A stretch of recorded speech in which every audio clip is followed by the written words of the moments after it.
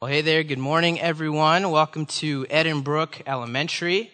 My name is Jeff. I'm one of our community leaders here at this local fellowship that call themselves Clarity Church. As you might notice, our lead pastor, Phil, is not here this morning. He and his family are out in California spending some time for their spring break. But who needs that when we have 45 and partly cloudy here? So last week when Phil was here, he jump-started our brand new series, Better, Jesus is Greater. And so this week, I have the opportunity to lead us through part 2 of that series. So we're going to continue on here today. Now, I know it's been a long time since I've been up here, so not everyone here has heard me speak, and not everyone here might know me incredibly well. But if you do know me well, if you know me well enough, you know that I'm the kind of guy that doesn't really have a problem sharing. And what I mean by that is I would like to consider myself a pretty open book. Now, that doesn't mean that I share things that, other people have shared with me in private. It just means that for myself, I don't consider myself to be a very private person. And so, what that means is I'll be honest about my marriage. I'll be honest about being a new dad, what that's like. I don't mind talking about taboo topics or things that you're not supposed to talk about. I don't mind talking about my personal life or my family or my experiences, my upbringing. And I'll even share a lot about my opinions and my beliefs. I'm not shy about any of that. I'll tell you about my faith. I'll tell you about my strengths. I'll tell you about my many more weaknesses. I'll tell you about my struggles and my frustrations and my doubts. And I'll share this with just about anyone who asks because I like good conversation. And sometimes, in order to have good conversation, you have to be the one that goes first. And I also think that being a person who's open it's good. I believe in transparency and vulnerability because I think it's good for us. I think it's healthy. So there's not much out there that I'm not willing to talk about. But, and there's always a but, there's one subject that I prefer not to talk about with most people, but it's okay because it only comes up all the time. So you'd think I would get used to it by now with how often it comes up, but still no, still awkward, still uncomfortable. And I will say that in the process of writing this message, it's forced me to think about this topic a lot more, and it's forced me to think about, God's plan, God's will, His glory, and all of this in my life, which has helped me to get over much of what I was feeling. I will say that I'm in a much better place about it now than I was a week ago, because at some point you got to be able to practice what you preach, right? And so I'll still be honest, regardless of all of that, it's still a very sore subject for me, and it's just uncomfortable. So you're probably wondering, what is it? What is this conversation? What is this topic that you're struggling with? Well, the conversation usually goes like this, and maybe some of you have had this conversation with me. Don't worry, I'm not holding anything against you. But the conversation usually goes, oh, so Jeff, where are you from? Oh, I was born and raised in the Chicago area. Oh, Chicago. Well, what brought you all the way up here to Minnesota? Well, I say the beautiful weather. No, I say I went to the U of M. And they're like, oh, what did you study at the U of M? Well, I studied kinesiology. Kinesiology, what the heck is kinesiology? It's a study of human movement. I wanted to be a physical therapist afterwards. That was my undergrad, so kinesiology. Okay, so physical therapy, I get that. Yeah. So what do you do now? Well, I drive a concrete truck. And at this point, most people go, oh, okay, yeah, sure. And they're usually confused because they're not sure how one thing led to the other. And to be honest, I'm still confused about it sometimes. And so people, they want clarification and they want to know how I came about this path, but they don't want to be rude about it and they don't want to make me feel uncomfortable. So I usually just have to jump in and then tell the whole story and do my best of how to make it as coherent as possible for them and how I ended up where I'm at. And so, just for me, it's just kind of awkward. Talking about work for me is just kind of uncomfortable because it's not really an area of my life that brings me a ton of joy. And it's not my work itself that's hard to talk about. I don't mind talking about that. It's just that the journey is uncomfortable. Like I came to Minnesota to study engineering, and now I'm doing something completely different in an unrelated field. And that can be kind of hard. And so it's hard for me to tell my story. It's hard for me to tell, it's just hard in general to tell a good story when you don't have an ending. And so in my story, I have this intro. I have, rising action, building tension, but I don't quite have a resolution or a conclusion to it yet.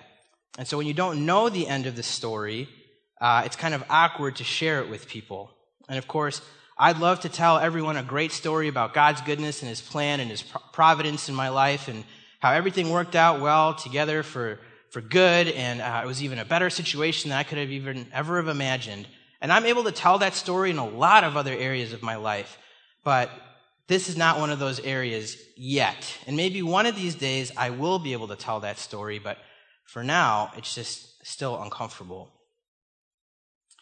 And, I guess compared to the expectations that I had for myself about my work or what I would do for a living or just my calling in general, my current reality just kind of seems to fall a little short of that. Now, again, I don't need anyone to feel bad for me or to pity me. My family and I are doing just fine. But still, I can't help but feel doubt and frustrations at times about this. And, I've done a lot of things since the 10 plus years since high school.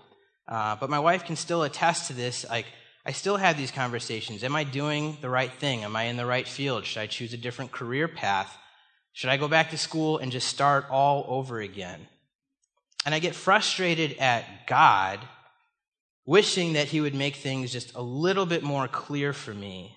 And then, of course, I think about all those promises that we hear about in the Bible that people often quote. They'll say, trust in the Lord and He'll direct your paths. Or He has plans for good and not for evil. He wants to give you a hope and a future.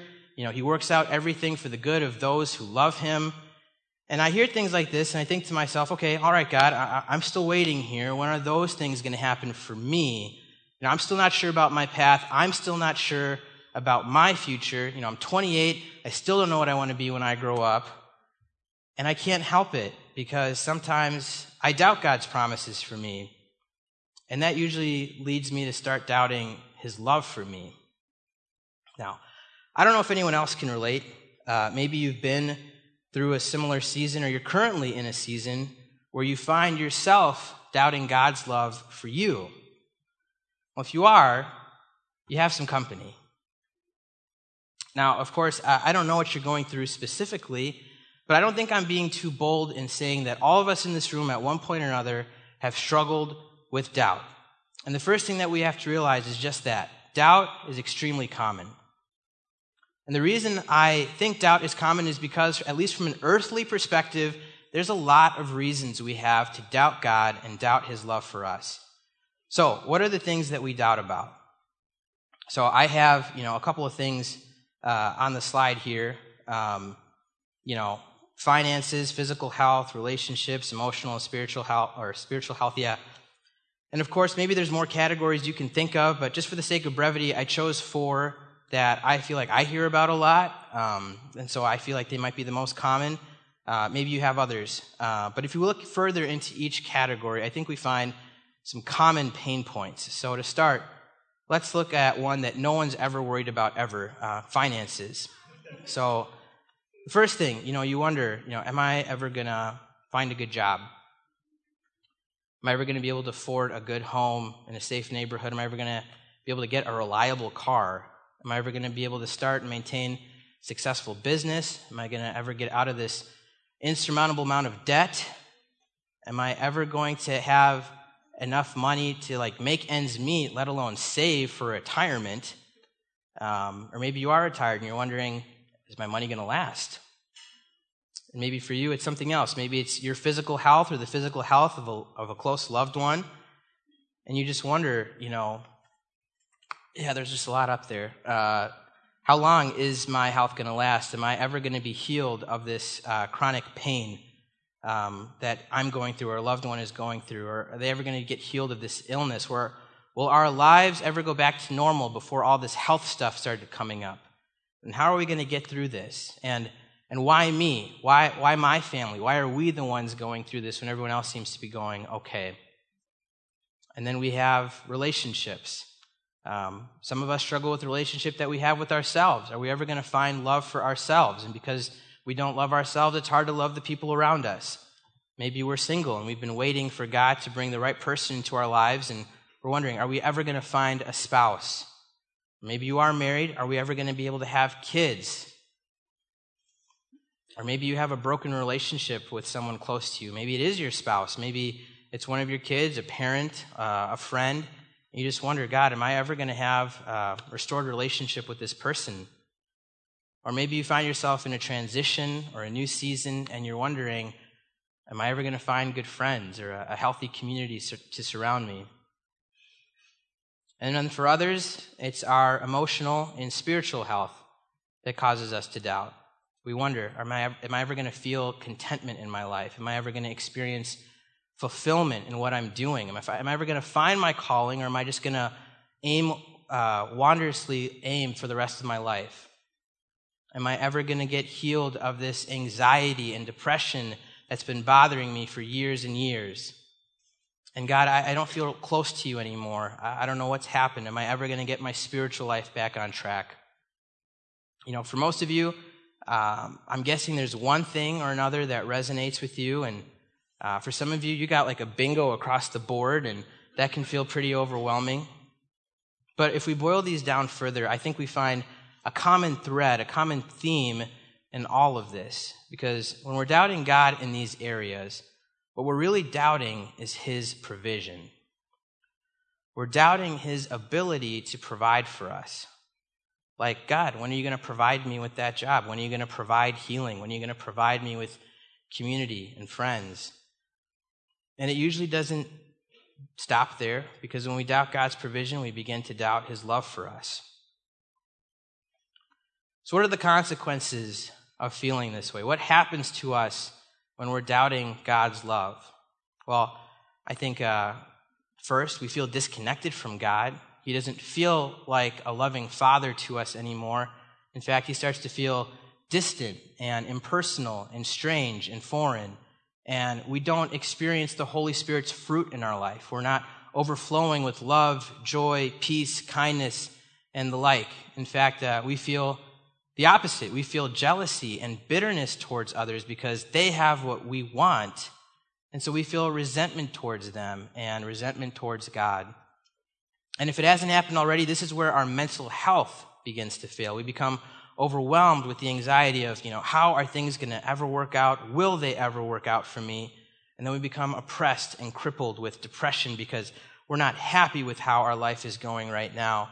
And we know we're not supposed to feel this way, so then we start to feel dirty and guilty because of our anxiety and depression, which only further compounds itself and sends us spiraling deeper into even more anxiety and depression.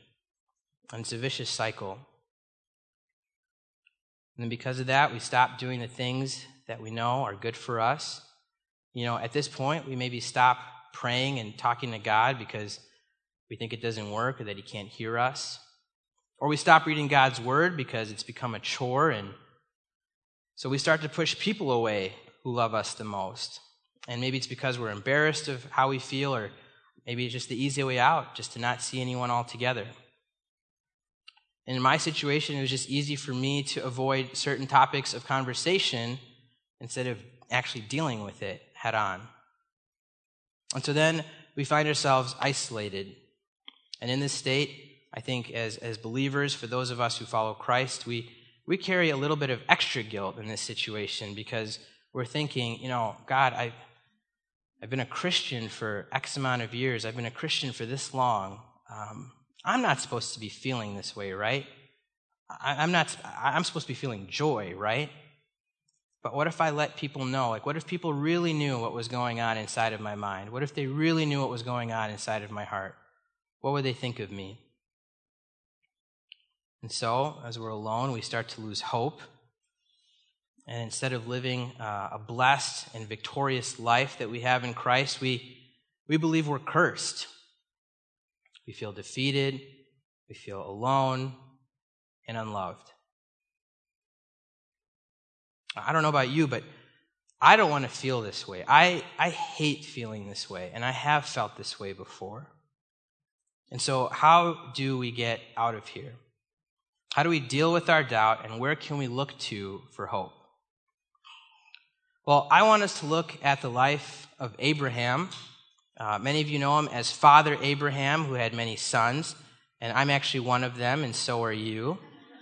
And so for the sake of time, we can't read all the scriptures concerning Abraham's life right now, as much as I wish we could. But I highly encourage you to go on your own and read about his life, starting in Genesis 11. But we're going to jump to Genesis 12, verse 2. You can turn there in your Bibles or go there on your phone. Otherwise, we'll have it on the screen. And so just a little bit of background. Before God changed Abraham's name to Abraham, he was known as Abram. And so in this passage, Abram is 75 years old. He's married to Sarai, who's 10 years younger than him, so she's 65 in this passage. So we're going to start in verse 2. God makes a promise to Abraham saying, I will make you into a great nation. I will bless you and make you famous, and you will be a blessing to others. I will bless those who bless you and curse those who treat you with contempt. All the families on earth will be blessed through you. Then the Lord appeared to Abram and said, I will give this land to your descendants. And so this is the first time we see God promising to make Abram a nation with his many, many descendants. And, for Abram, it sounds like a pretty good deal for him. But the problem at this point is that he has no son of his own. And at 75, the outlook for him having a son with Sarai is kind of bleak. And so you can imagine that he has his doubts. But, of course, this comes to no surprise to God. So, again, 3 chapters later, Genesis 15, God appears to Abram again and restates his promise in verse 1. So Genesis 15:1. Do not be afraid, Abram, for I will protect you, and your reward will be great. But Abram replied, O sovereign Lord, what good are all your blessings when I don't even have a son? Since you've given me no children, Eleazar of Damascus, a servant in my household, will inherit my wealth. You've given me no descendants of my own, so one of my servants will be my heir. Now, it's clear that Abram's been sitting on these doubts for a while.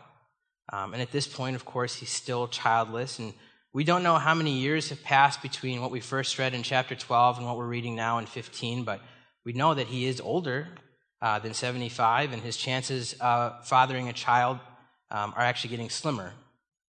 And so, and again, for the sake of time, we didn't read it in chapter 13, but it says that there, Abram was very rich. He had a lot of silver, gold, and livestock. He's wealthy, and God's kept him safe from danger and harm and from his enemies, and God even promises again to keep him safe. So God's blessed him in many other aspects of his life, but for Abram, it just doesn't seem to matter because he doesn't have the one thing he wants the most, a son. So, understandably, he voices his doubts and frustrations to God, and God responds in verse 4 of 15, saying, No, your servant will not be your heir, for you will have a son of your own who will be your heir. Then the Lord took Abram outside and said to him, Look up into the sky and count the stars if you can. That's how many descendants you will have. And Abram believed the Lord, and the Lord counted him as righteous because of his faith. So after expressing his doubt, what is God's response to Abram? Does God condemn Abram? Does he scold him? Does he even make him feel remotely bad for expressing his doubt? No.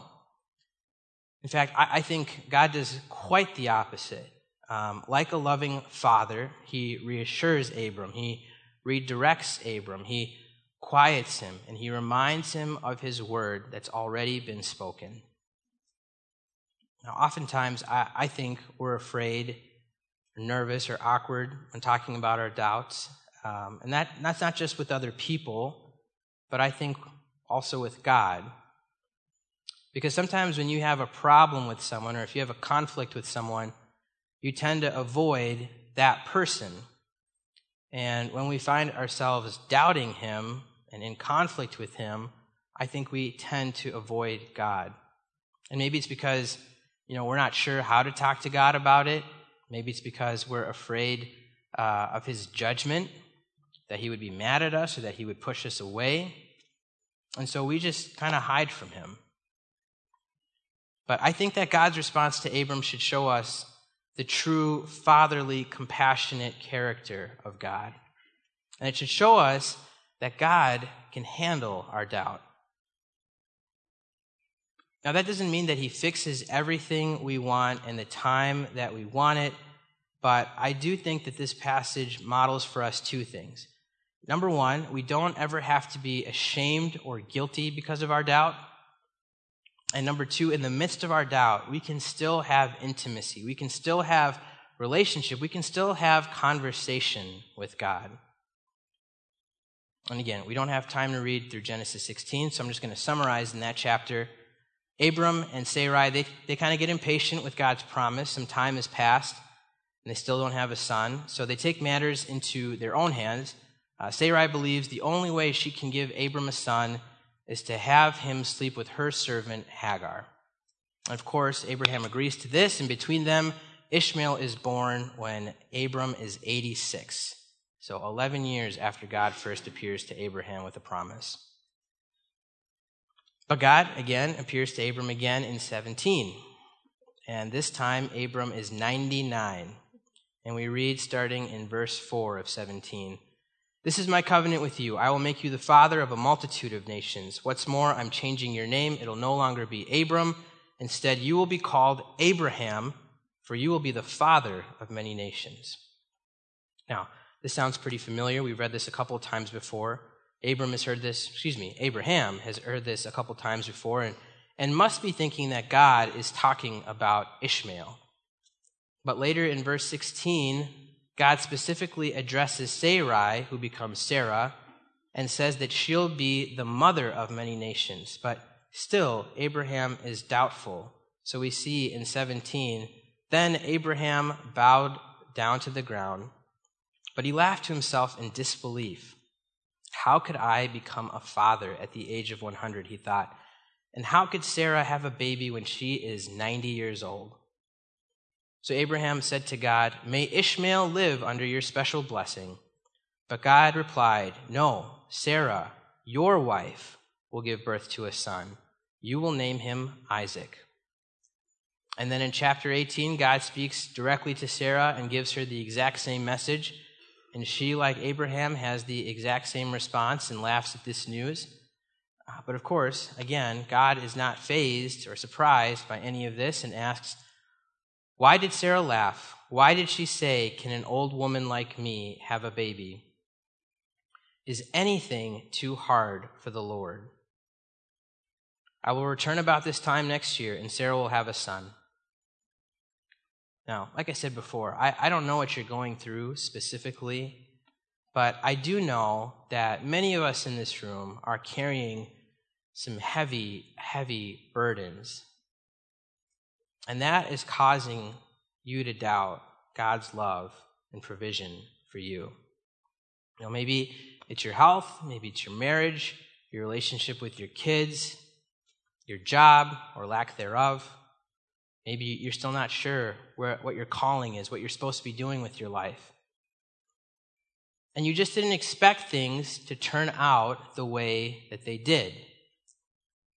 And so you're tired and you're exhausted and you're doing everything that you can to hold it together, but you just want to give up. Now, I can't guarantee that all your problems are going to go away overnight, because scripturally, there is nothing that promises that.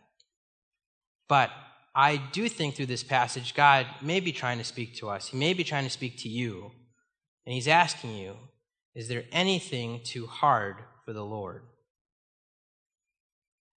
Now, finally, after 25 years, we read in Genesis 21, the Lord kept his word and did for Sarah exactly what he had promised.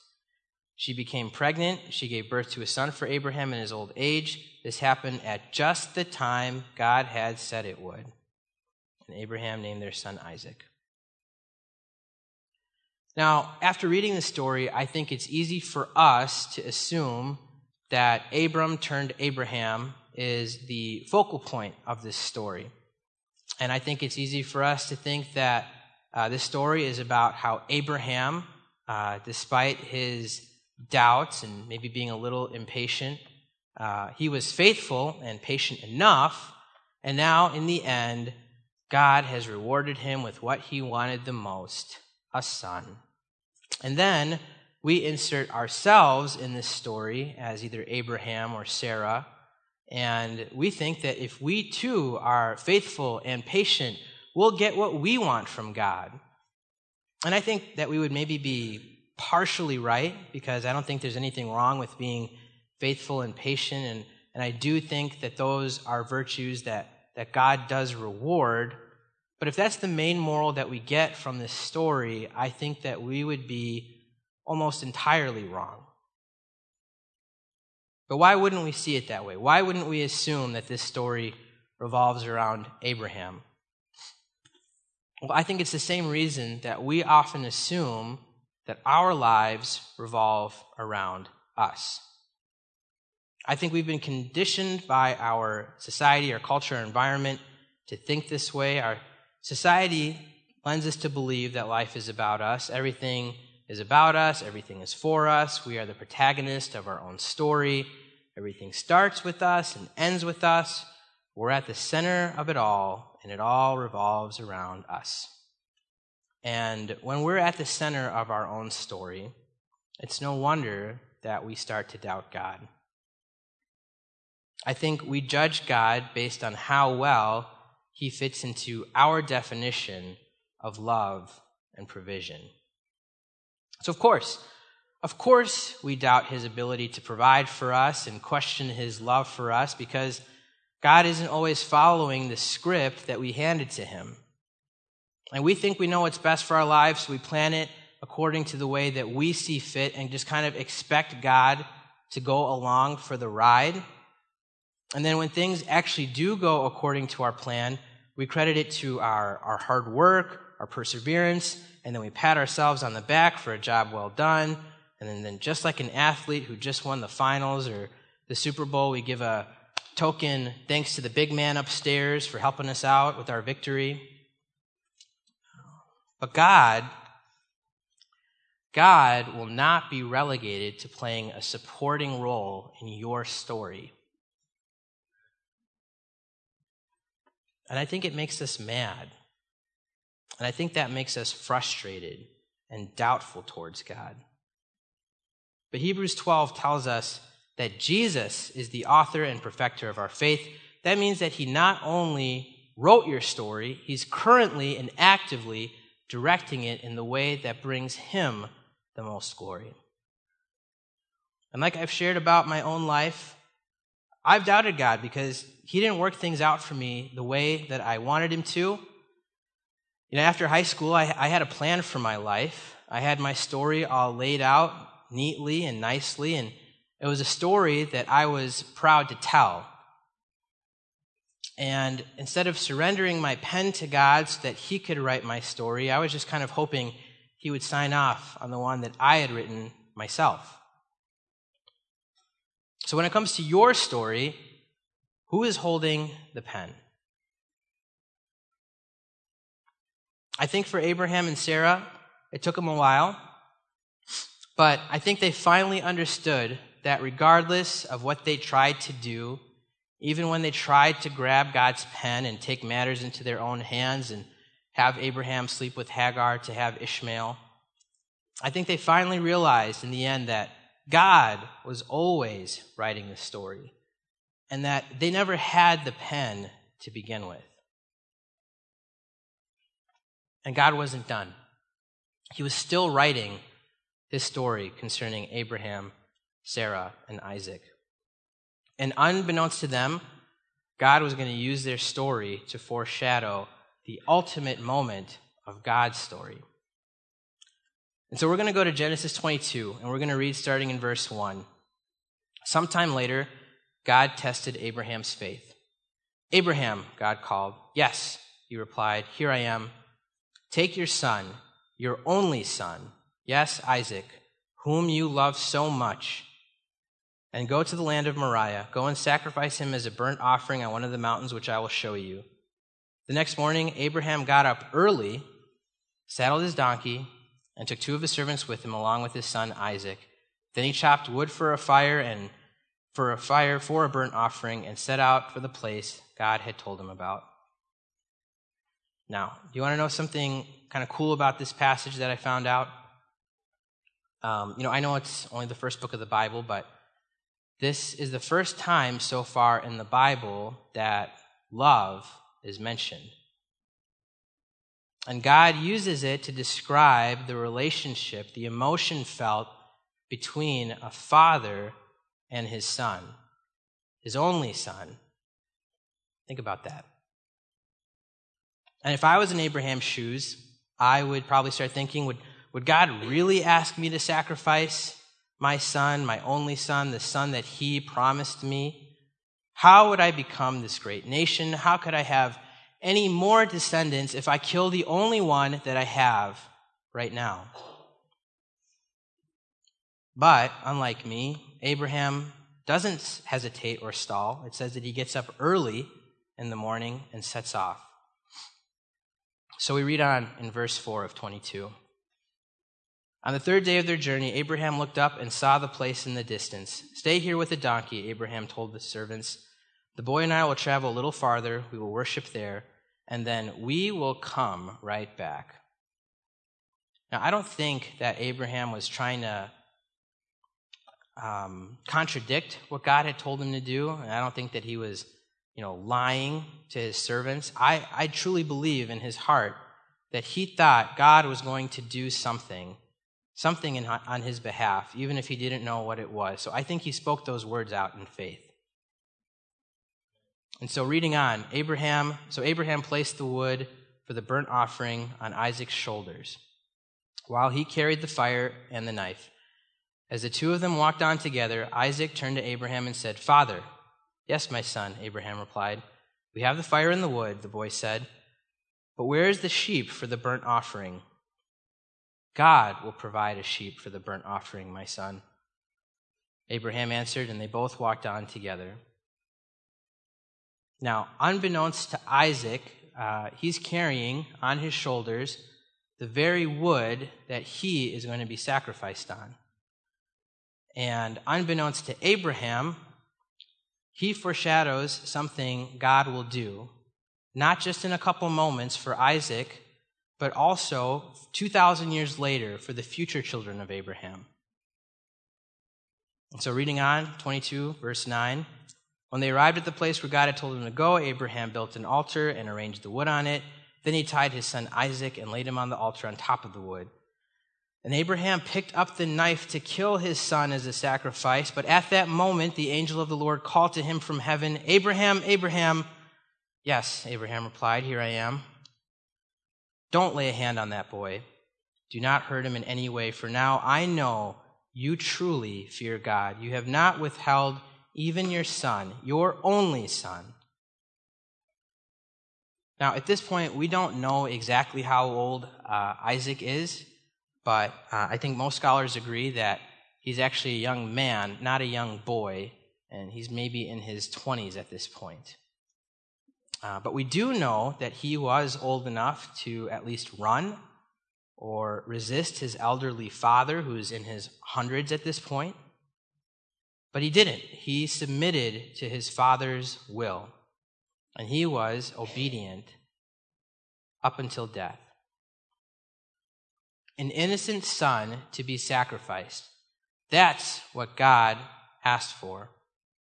And in his just willingness to do that, Abraham proved his love and devotion to God. Because in order to sacrifice your son, your long-awaited and promised son, your miraculously conceived son, your innocent son, your one and only son, the son whom you love, who had to carry up the wood, the very wood that he was going to die on. If you were willing to do that, that would require a lot of love. And if we read on in verse 13, it says, "Then Abraham looked up and saw a ram caught by its horns in a thicket." Say that fast. "Caught by its horns in a thicket. So he took the ram and sacrificed it as a burnt offering in place of his son. Abraham named the place Yahweh Yireh, which means the Lord will provide. To this day, people still use that name as a proverb. On the mountain of the Lord, it will be provided." Now, Abraham could have named this mountain anything that he wanted. God never even commanded him to name it anything at all, so he could do what he pleased. He could have named it after the fact that he passed God's test and proved his faithfulness and devotion to God. He could have named it after Isaac. But I think at this point in the story, Abraham clearly knows that this story has never been about him. And so what he actually names it is very telling of the journey that he's been on. In an instance where he once would have doubted God's provision, he can now confidently say, "The Lord will provide." I think for Abraham, it took a process of following God over time to demonstrate that kind of faith. And we actually read in Romans 4, starting in verse 18, this passage is concerning Abraham. Paul writes, "Even when there was no reason for hope, Abraham kept hoping, believing that he would become the father of many nations, for God had said to him, 'That's how many descendants you will have.'" And Abraham's faith didn't weaken, even though at about 100 years of age, he figured his body was as good as dead, and so was Sarah's womb. Abraham never wavered, believing in God's promise. In fact, his faith grew stronger, and in this, he brought glory to God. Now, often for us, I think it's usually about what we're getting or what we're achieving. But for God, I think he's more concerned with who we're becoming. And when we demonstrate strong faith in God, when we actually believe in who God says he is and what he's done, it brings him great glory. So who is God and what has he done? Well, unlike Father Abraham, God the Father did sacrifice his son, his long-awaited and promised son, his miraculously conceived son, his innocent son, his one and only son, whom he loved, who carried up the very wood that he would die on. And like we read in Abraham's story, like the ram that was stuck in a thicket by his horns, Jesus' head was stuck with a crown of thorns. And like the ram that was sacrificed in the place of Isaac, Jesus was sacrificed in the place of Abraham's children, of which I am one of them, and so are you. Thanks, Mark. You're a good student. Now, if I haven't made my point clearly enough, Jesus says this himself. John 15:13, "There is no greater love than to lay down one's life for one's friends." So if you find yourself in a season where your life just doesn't measure up to your hopes and your dreams and your expectations, if you find yourself in a season where your trust in God is falling and your worry is rising, if you find yourself doubting God's ability to provide for you and you're doubting his love for you, just don't look any further than the cross. Like I said before, for God, Abraham's willingness to sacrifice his son was the ultimate sign of commitment and devotion. And likewise for us, Jesus' death on the cross should be the ultimate display of love and provision. So I just want you to walk away with this. You never have to doubt God's love for you or his provision for your life because he gave his one and only son for you. And through it all, until the very end, God is committed and devoted to you. So what do we do? In light of everything we just talked about, how then shall we live? I think number one, like Abraham modeled, talk to God about your doubt. Pray to him. God can handle it. He wants to handle it. Ask him, God, how do my present circumstances fit into the story that you are trying to tell? I'm confused by all this. It doesn't make any sense to me, but please help me to see how this brings you glory. Number two, share your doubts with your community. That means you have to be part of a community. And if you're not part of one, join one. It's not too late. Let's be friends. Let's be family. Let's help carry each other's burdens. Let's be honest about our doubts. And as brothers and sisters, as the family of God, let's together submit our doubts, our anxieties, our cares, our worries, all before our Father in heaven together. Don't go on living life alone. And lastly, as I mentioned before, remember the cross. Look to the cross. Cling to the cross. Why else would God give his one and only Son, Jesus, to die on a cross, if not for his great love for us? I think we just have to remember God is 100% committed and devoted and madly in love with you.